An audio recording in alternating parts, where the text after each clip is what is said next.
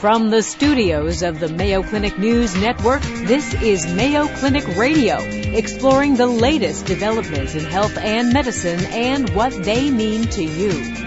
Welcome, everyone, to Mayo Clinic Radio. I'm Dr. Tom Shives. And I'm Tracy McRae. Malignant mesothelioma, cancer of the lining of the lungs, is one of the most deadly cancers, with survival rates in the single digits. Now, the researchers are using viruses to treat mesothelioma with the hope of improving the odds. We're also looking at a lot of novel new treatments, one of which is actually the mesos virus that we are actually delivering directly into the vicinity of the tumor. Also on the program, the Little Pink Pill. It's a new drug designed to treat women with hypoactive sexual desire disorder. We'll learn more about HSDD and when the new drug might be available. Also, detecting and preventing malnutrition in older adults. All that, along with this week's health and medical news, right after this. Welcome back to Mayo Clinic Radio. I'm Dr. Tom Shives. And I'm Tracy McRae. Malignant mesothelioma, cancer of the lining of the lungs, abdomen, and some other internal organs. It's pretty rare. According to the American Cancer Society, about 3,000 new cases are reported every year in the United States. But despite it being uncommon, malignant mesothelioma is often deadly. The 5-year survival rate is between 5 and 10%, meaning only 5 or 10 out of 100 people survive this disease for 5 years or longer. Researchers at Mayo Clinic and elsewhere are working to change those survival statistics. They're investigating a number of treatments, including using viruses to help them fight the cancer. Here to talk about mesothelioma and some of the new developments in treatment are Dr. Dennis Weigel and Dr. Tobias Peikert. Dr. Weigel is the thoracic surgeon in the chair of thoracic surgery department at Mayo Clinic. Dr. Tobias Peikert is a specialist in pulmonary and critical care medicine here at Mayo Clinic. Dr. Weigel, Dr. Peikert, welcome to the program. Nice to have you. Thank you. Thank you. So tell us about this disease, mesothelioma. It seems to me like the lay public, the last time they may have heard about this disease is when that good-looking guy on the motorcycle with the short blonde hair died of mesothelioma. And, well, you know his name. Yes, that was Steve McQueen. We came right? up with that. That is right. Yes, that's right. That is correct. So how is this condition different than other kinds of lung cancer? And I know it can involve other organs, but most common in the lung, isn't it? Mm-hmm. That's true.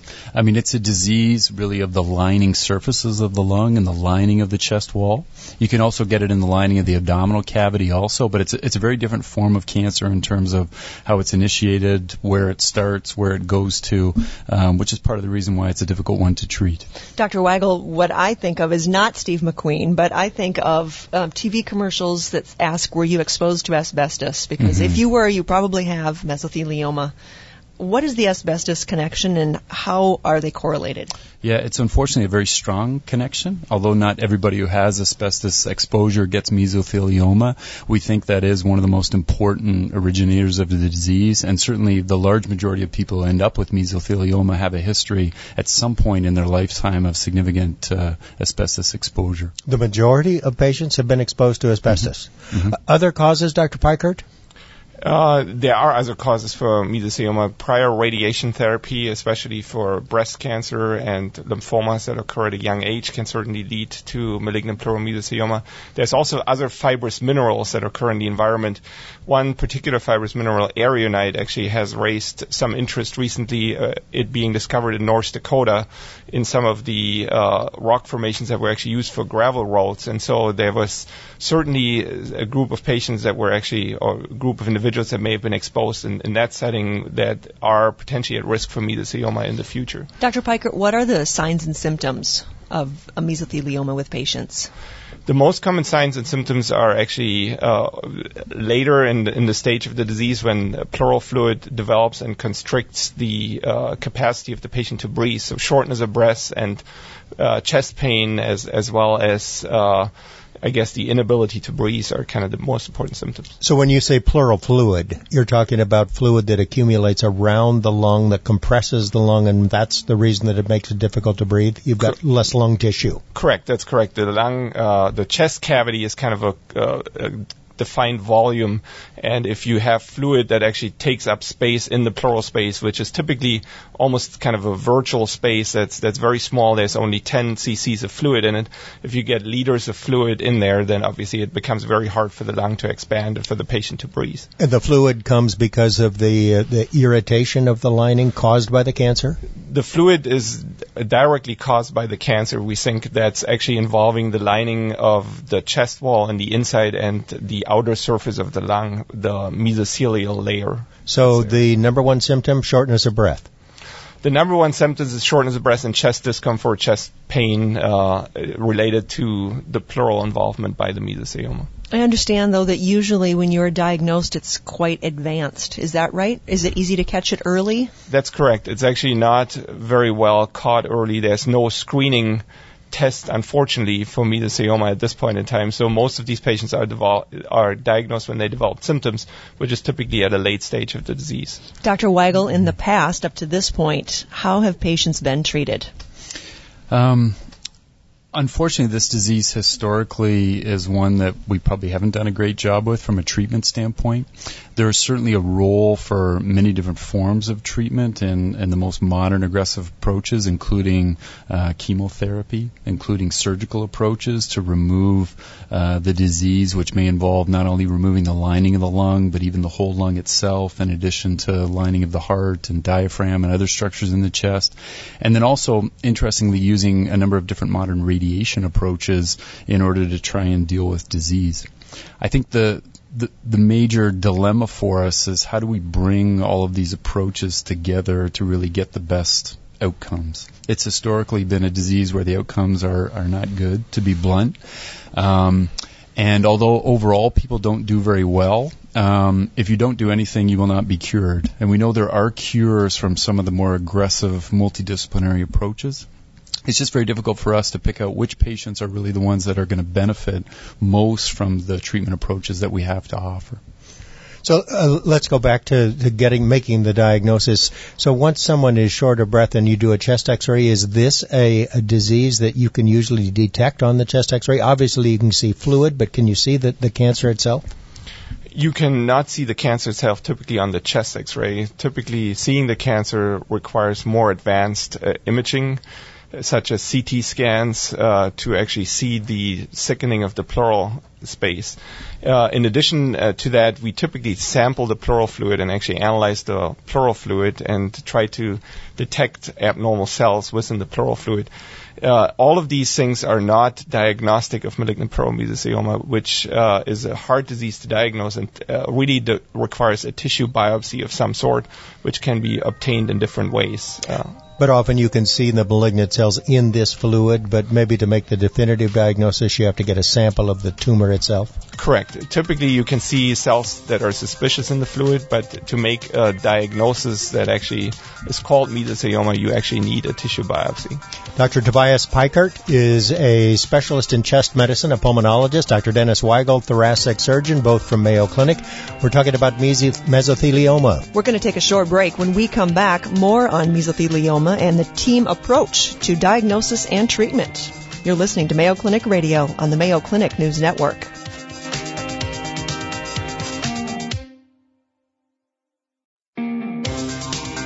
Welcome back to Mayo Clinic Radio. We're with thoracic surgeon Dr. Dennis Weigel and chest specialist Dr. Tobias Peikert. Our topic, mesothelioma, a disease that's rare, but at least to this point in time has had a poor prognosis. A 5-year survival of only 5 to 10% of the population. We've talked about the symptoms, mainly shortness of breath of mesothelioma, and about how to make the diagnosis. And once we've done that, once we have the diagnosis, what comes next, Dr. Peikert? Once we have the diagnosis, I think the next step is to stage the disease and kind of define how far advanced the disease is. And for that purpose, we actually now a lot of change has changed over the last few years, where we have much better tools in terms of imaging technology, CT scans, PET CT scans, and modern bronchoscopy techniques to actually try to stage these people prior to taking them, for instance, to surgery. The challenge is really to select the patients that would actually benefit from a multimodality therapy, which are not everybody with mesothelioma. It's a small subpopulation of patients with mesothelioma with early stage disease that have a good patient characteristics in terms of comorbidities and so forth. These other illnesses. Other illnesses. These would actually be the ideal patients to proceed with a multimodality approach. What's the average age of the patient? The average age is probably in the 60s to 70s. We've seen patients where it occurs as early as in their early 40s. One of the interesting facts about mesothelioma is we talked about the asbestos relationship. Mm-hmm. Typically, exposure to asbestos actually precedes the development of mesothelioma by 30 to 40 years. So you talked about multimodality therapy, meaning you have several different ways to treat these patients. Obviously, surgery is one of them. If you can perform surgery, is that the preferred method of treatment, Dr. Weigel? It's certainly one key part of our most aggressive and modern treatment algorithms, but I think there's pretty wide acknowledgement that just surgery alone is not enough to cure the disease. Even if it hasn't spread beyond the lung? Mm-hmm. Yeah. So what is it that has changed? What is it that is making the future just a little bit brighter for people who've been diagnosed with mesothelioma? Mm-hmm. So I think at this point in time, what we've done at Mayo Clinic, we've established a mesothelioma interest group, and we are taking a multimodality, multidisciplinary approach to the multimodality treatment of this disease, meaning that we really discuss these cases amongst different subspecialists. So we have a pulmonary physician sit around the table together with a thoracic surgeon, a medical oncologist, and a radiation oncologist, and or pathologist as well as imaging experts. And we are trying to really practice individualized medicine, where we are trying to select the patients that would benefit from a modern multimodality approach, which typically includes, just was already alluded to, surgery in conjunction with some sort of chemotherapy and radiation. And there's now some new schedules and new techniques of delivering these treatments in a less toxic manner with fewer side effects as compared to the past. Is this so difficult to treat and have such a poor prognosis because most of the time it has already spread beyond the lung by the time the diagnosis is made? It's actually, that's an interesting question. For the most part, mesothelioma is actually more of a localized disease. So it originates in the pleural cavity and it spreads locally to the adjacent structures, specifically the lung, the chest wall, the diaphragm, which is one of the major breathing muscles, and via that route it can also extend into the abdomen. Distant metastases are relatively rare early in the disease. They occur more at later stages. But it is very hard to, let's say, if we look at one modality alone, surgery alone, to remove all the tumor with one modality. So it typically requires multiple treatment approaches being applied to the same patient. Because of its location and extent, it may be difficult to get it out surgically. Is that the problem, Dr. Weigel? Yeah, to get it out completely such that you've really removed every tumor cell with cure from surgery alone. That is a very difficult thing to do for this disease. Last year on our program, Dr. Russell came along with his patient and talked about using the measles vaccine to help cure her of her multiple myeloma. And now that's something that you're doing with mesothelioma.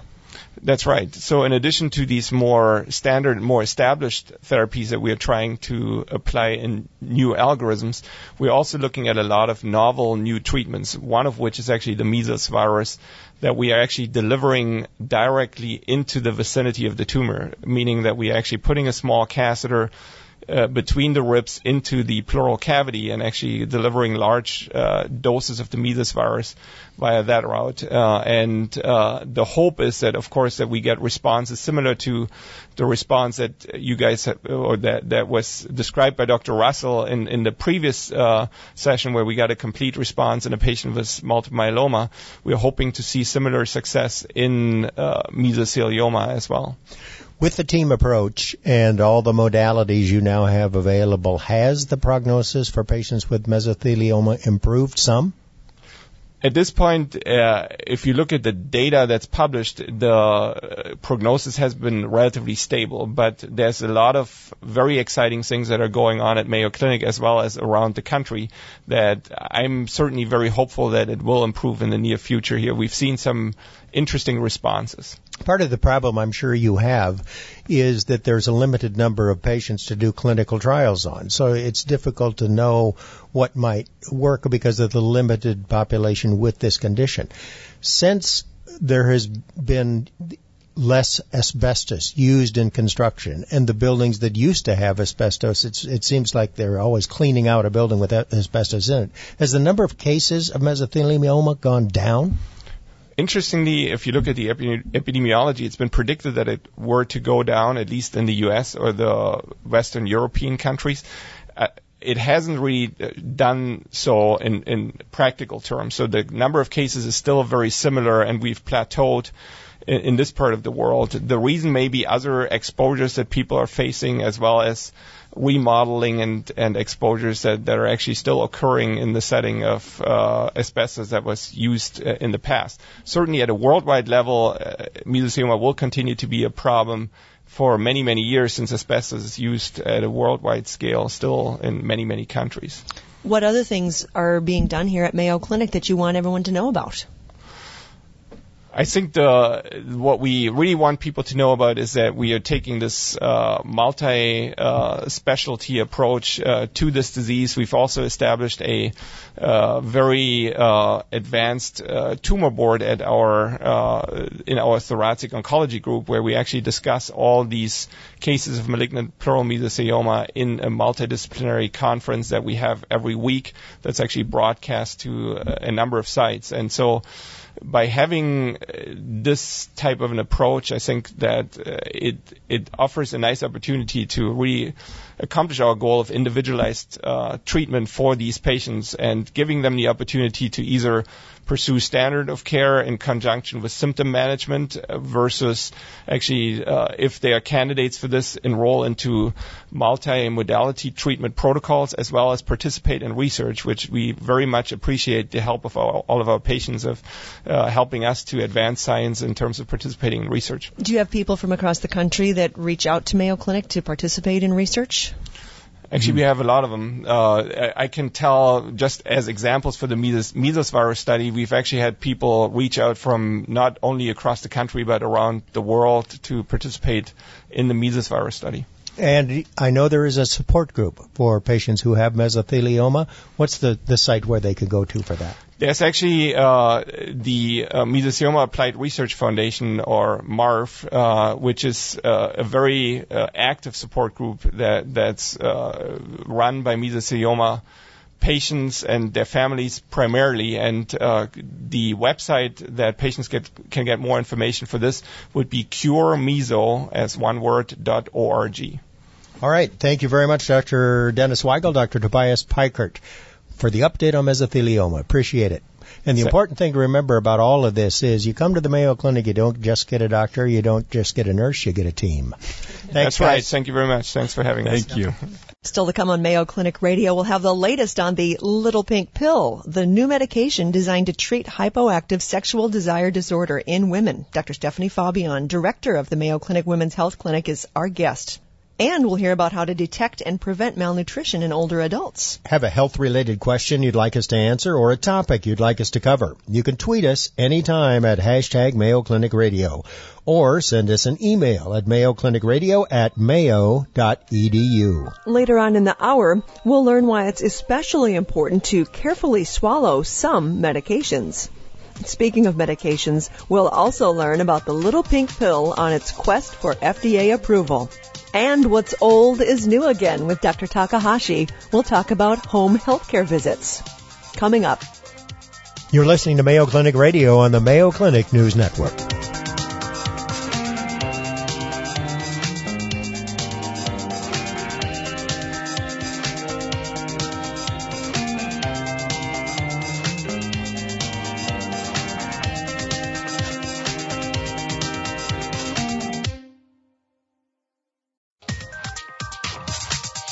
Hi, I'm Vivian Williams with a Mayo Clinic News Network headline. It is definitely tick season. They're in the grass, woods, and on your pets. Ticks carry diseases such as Lyme disease, and if one embeds into your skin, you may be prescribed an antibiotic like doxycycline. But be sure to pay attention to directions on the bottle, because if any pill or tablet gets stuck on the way down, you're at risk of what's called pill-induced esophagitis. Here's Dr. Karthik Ravi. Typically, patients are going to complain of chest pain. The chest pain is going to be pretty quick in onset. It's going to happen within a couple of hours to days of taking the tablet. It's going to be pretty severe. It can radiate to the back. It's typically worse when they swallow, and they sometimes will even notice that it may be more difficult to swallow.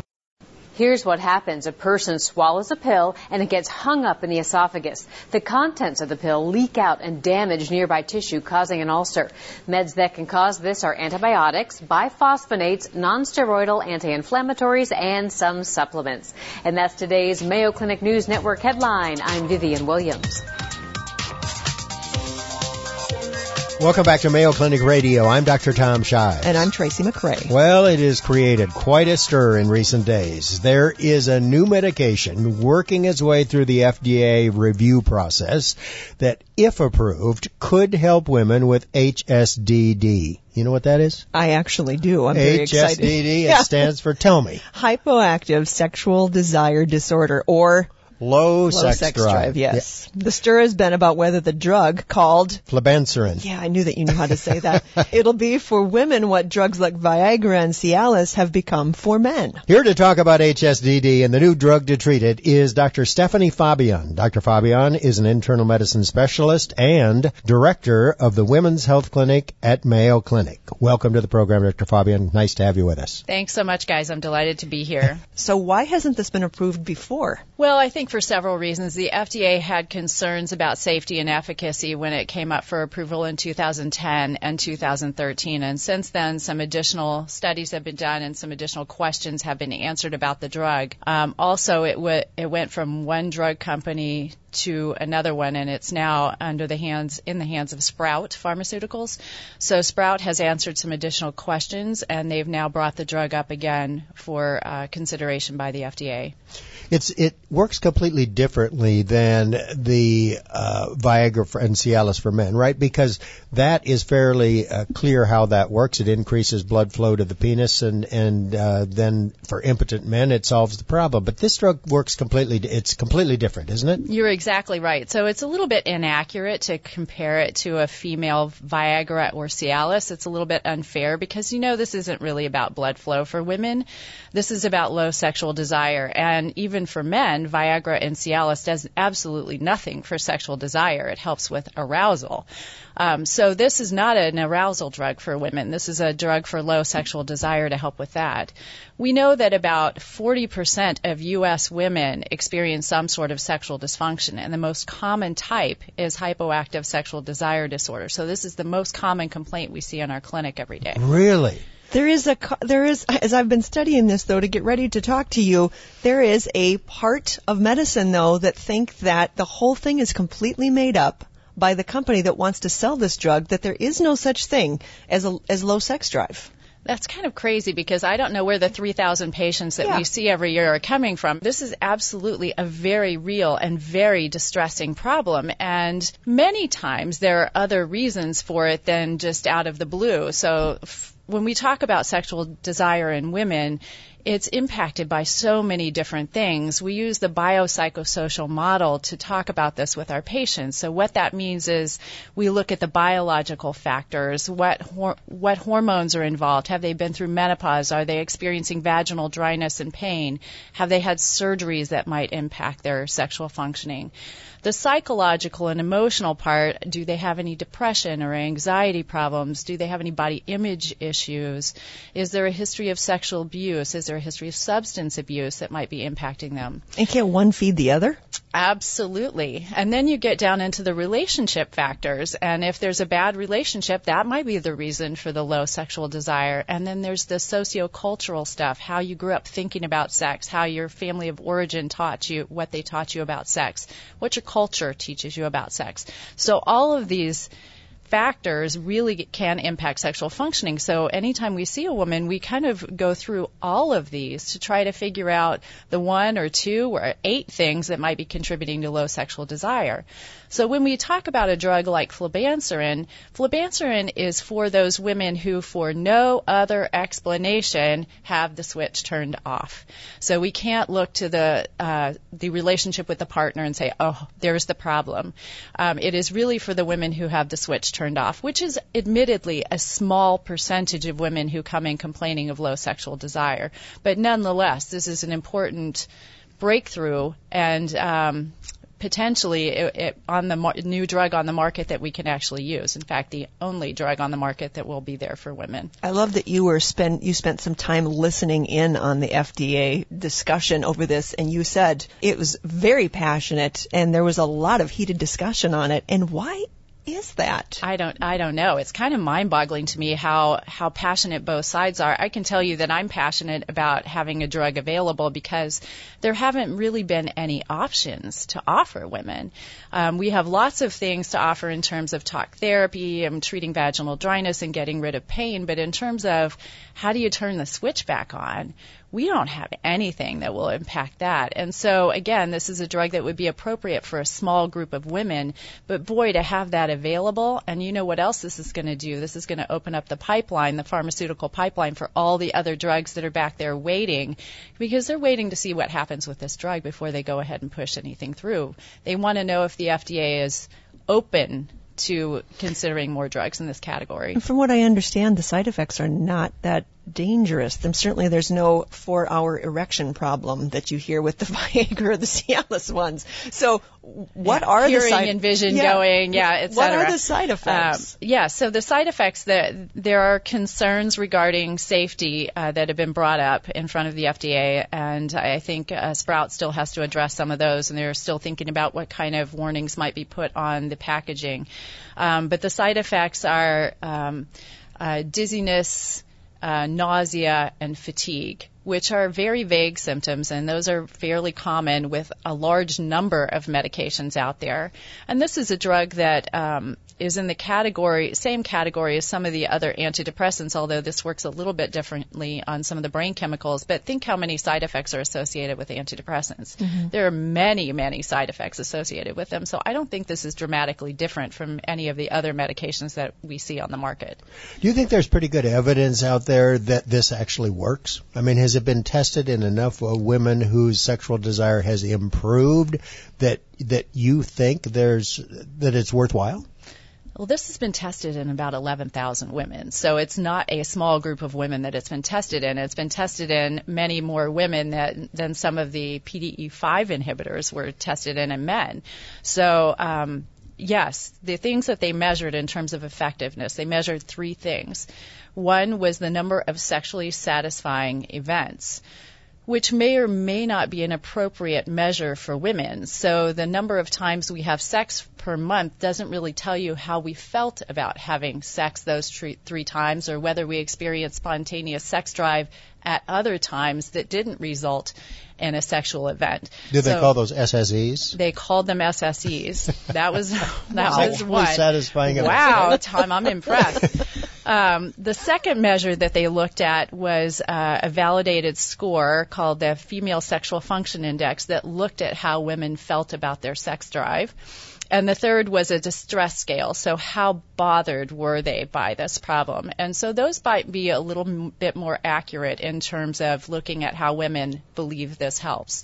So actually all of these measures improved on the drug. The number of sexually satisfying events went from somewhere between 2 and 3 per month up by 1 additional event, which the criticism was that, well, that's not very significant.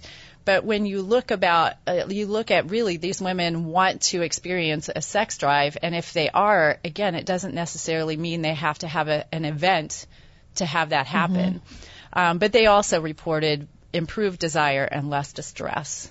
Yeah, so it sounds like you're in favor of this. And how many women, looking back in retrospect, let's say this past 12 months, do you think you might have given this drug to?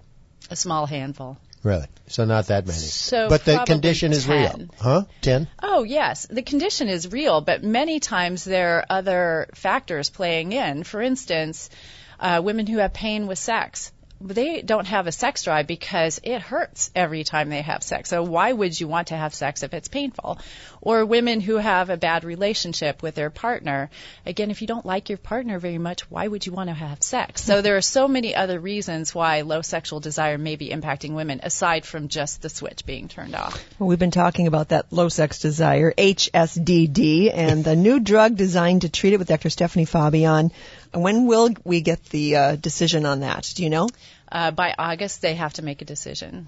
All right. Dr. Fabian is the director of the Women's Health Clinic at Mayo Clinic. Thanks so much, Dr. Fabian. Thank you. I'm delighted to be here. We're going to take a short break, and when we come back, maintaining a proper diet as a person gets older can be a challenge. We'll hear from a Mayo Clinic geriatrician about detecting and preventing malnutrition in older adults. You're listening to Mayo Clinic Radio on the Mayo Clinic News Network. The 12 Habits of Highly Healthy People are activities you can incorporate into your daily life to help achieve a healthier, happier you. Developed by the staff of Mayo Clinic's Dan Abraham Healthy Living Center, the 12 Habits include a spectrum of activities that contribute to physical, nutritional, mental, and spiritual health. Here to talk about habit number 7, strength and flexibility, is Mayo Clinic sports medicine specialist Dr. Ed Laskowski. Well, strength training and flexibility are important to our overall health because we change as we age. We lose strength as we age, and it's important to regain that strength over time with strength training exercise. The nice thing is it's never too late to start, and strengthening can be done at any age. Strength and flexibility is habit number 7 in the 12 Habits of Highly Healthy People. We'll be featuring more habits in upcoming programs here on Mayo Clinic Radio.